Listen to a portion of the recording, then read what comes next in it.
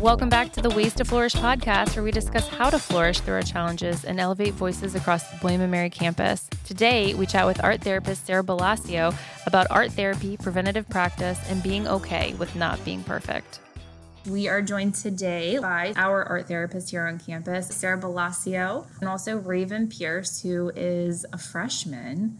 Really excited to be talking about art therapy. So Sarah, tell us about art therapy. It's just like going to a traditional therapist, except we use art in addition to talking. We go through a variety of mediums, or I might offer certain directives based on what a person is working on. How does that change the experience versus traditional talk therapy? A lot of times people will find it's easier to express themselves through the art rather than just staring at someone and talking about something very difficult, or it also helps people have realizations too that you might not have noticed. Often people say there just wasn't words for how I was feeling, and so the art really helped me process that. And it can be used in a variety of different settings and with different populations. Prior to coming to William & Mary, I primarily worked in hospitals with people that were acutely mentally ill. And so coming to William & Mary has been really a lovely shift because it's more prevention work. Through the Wellness Center, it's more stress management or coming to an art therapy class or group regularly so that you can allow yourself to take time and to de-stress, to focus on meditation, collect your thoughts. And Raven is a really good example of that. And we met this semester where Raven comes every week, not necessarily with a particular goal, but more of like a regular practice of art making, like you might do with something else for your health, like walking or breath work or yoga. So it's been a really nice way to see art therapy used on the full spectrum of mental health, from like acutely mentally ill or chronic mental illness to prevention. So really a great self-care practice. Right, exactly, yeah. Or, you know what, if you're coming every week and then something does happen, we're here for you. Like you have a loss or a stressor, and saying like, oh, I do have this regular thing I know I can look forward to once a week where I just focus on me and de-stress and work on how to express myself. So Raven, how did you connect with art therapy on campus? Before I came on campus, I kind of had an idea of what I want to do at William & Mary, and I knew that I wanted to combine my love of art and psychology, maybe like an art therapy setting, but I didn't even know that was a real thing until I came to William & Mary. In class one day, one of my friends suggested that I talk to Sarah because she had taken her art and wellness course, and so that's where I had met Sarah. I had interviewed her for a paper, and that gave me the opportunity to learn about like her background, how she became an art therapist, what led her to William & Mary. And I was just so inspired because I went from thinking that I was creating something because I didn't know it existed to like knowing it's a whole world of art therapy out there. And so that really just excited me. And then she told me that she does art therapy Zooms every Tuesday. And since then, I've been faithfully committed to go to all of the art therapy sessions except one. And then when I missed one because I had a lot of work going on, I really like felt the difference of not going. Because it's like a good time to de-stress. We do it like at 11 o'clock in the morning, so it sets the tone for the rest of my day. And I feel like not having it, I really felt like the impact. So yeah, I really enjoy the sessions. So had you done a lot of art before in your past? I really started taking my art seriously in high school. And then in high school I won like several art competitions. So I was like, this past year I was the first place winner of the 4th Congressional District Art Competition. Excuse us. Yeah, so I was like, okay, it's time for me to take it serious. And it's the perfect place to take it serious because I feel like this is just made for me. Oh, cool. Yeah, Raven has had a lot of experience with art, but I wanted to say you don't have to be an artist. In fact, I love when people are like, oh, God, I'm not an artist. I can't do it. It's not for me. Art stresses me out. It has to be perfect. And that's like one of my favorite things here at William & Mary, where the students tend to be type A perfectionists, and I love to be playful in art therapy and say like, you know, so what if you try something and it doesn't look how you expected it? Because art therapy is more about the process of art making and how it feels and what you're thinking about and noticing while you're making art than having the Mona Lisa at the end. you don't have to have any art experience, actually. And I love to see that light bulb go off for people, because some people have had like maybe art teachers that have a different view on art, where you're like graded or it has to look a certain way. And art therapy is not about that. There's no right or wrong. And I usually walk people through it so they don't feel nervous, or I'll show you some basics of the medium we're using. That's important to know too about art therapy. I love that. And I think that attitude and approach is so important and needed in this community when we're high strivers. Yeah, so I love the challenge of people that feel like I can't be an artist, because I think anyone can be an artist. It just takes practice and time. And unfortunately, for some reason, art isn't quite treated the same as like science or math. And so we just don't do it as much. And because of that, then people say like, I'm not an artist, or I can't do art. But if you were to do art, 10 minutes a day for a month, you'd be a lot better at the end of the month. It's just, for some reason, society kind of skirts it to the side, especially, starting even in elementary school. It's like always the first programs to be cut. And so I like to kind of shift gears with that and make it be a part of like a fundamental part of our day and our health. And Raven, what is it that you get out of this experience when you go, and what are the pieces of that experience that you can take and apply to different areas of your life? I would say, especially during the pandemic of social distancing, and I can't really like make friends or go out and meet people like I would want to, being able to talk with all the other students that are in art therapy is like a stress reliever for me, because like we didn't know each other at the beginning. I feel like over time all of us have, became comfortable with each other, and it just makes the experience better.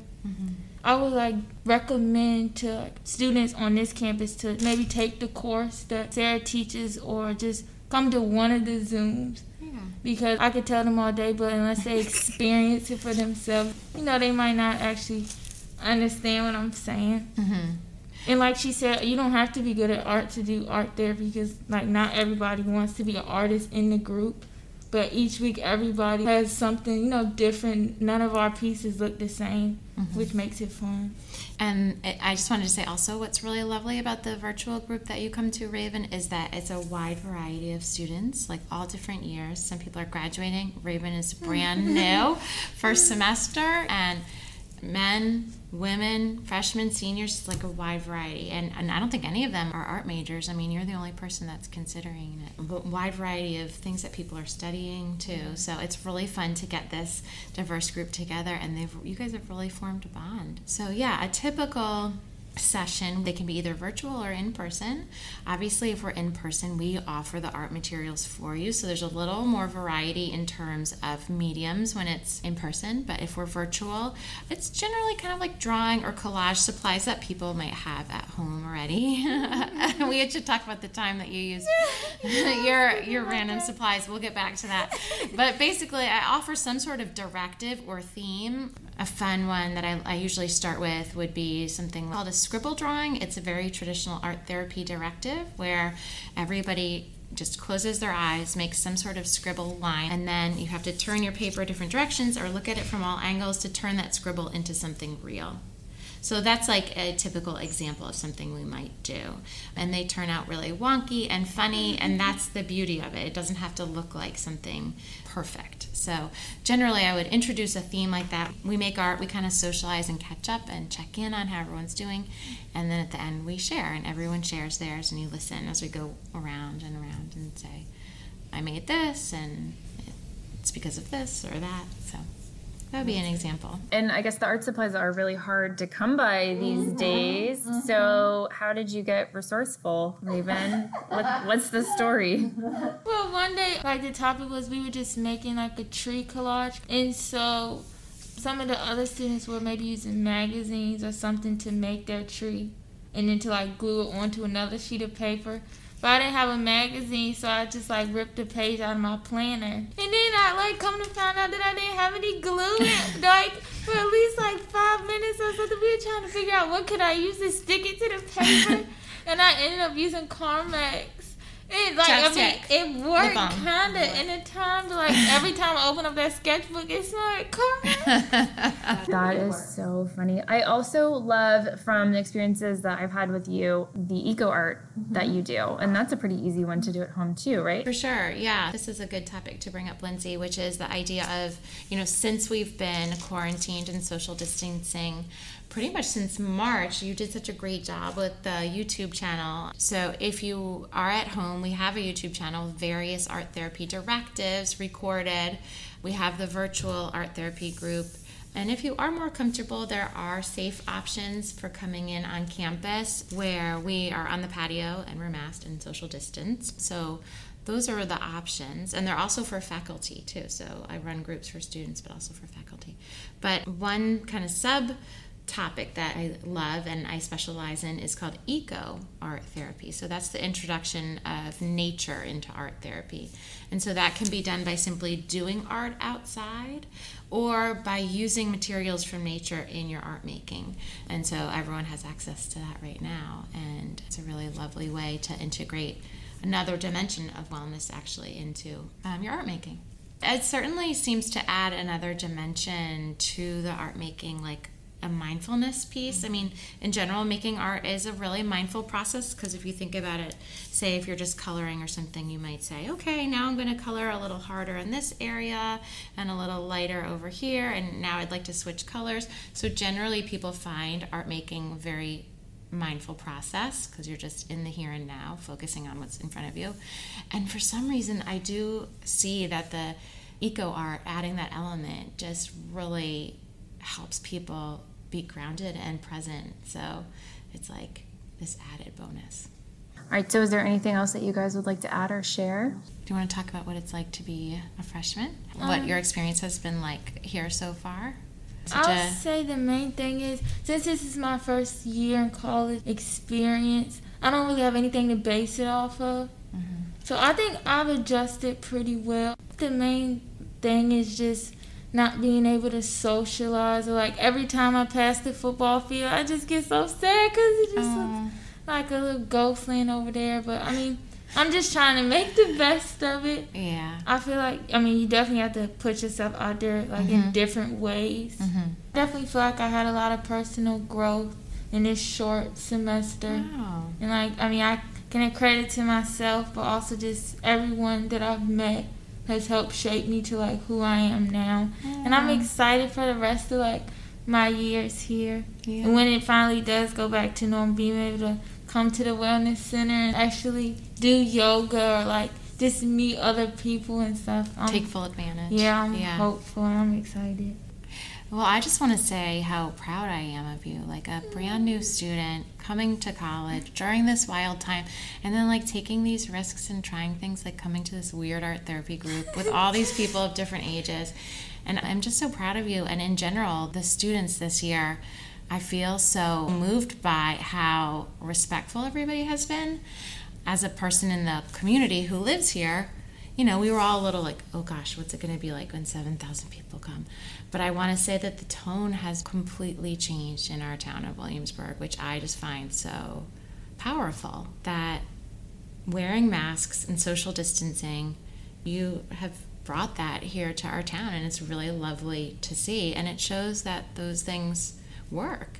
And we've been able to be, you know, successful this semester through taking your classes, you know, in a variety of ways, but also some of these other ways of engaging, like here at the wellness centers, like the yoga classes, the art therapy, and meditation, all the various options. And it's really been powerful to see. So, and it's really hard to be a student right now, and especially a freshman. So yeah, I am proud of us too, because like I remember I was talking to my roommate at the beginning of this semester, and we were thinking like, do you think we're going to be here the whole semester? Are people going to do what they're supposed to do?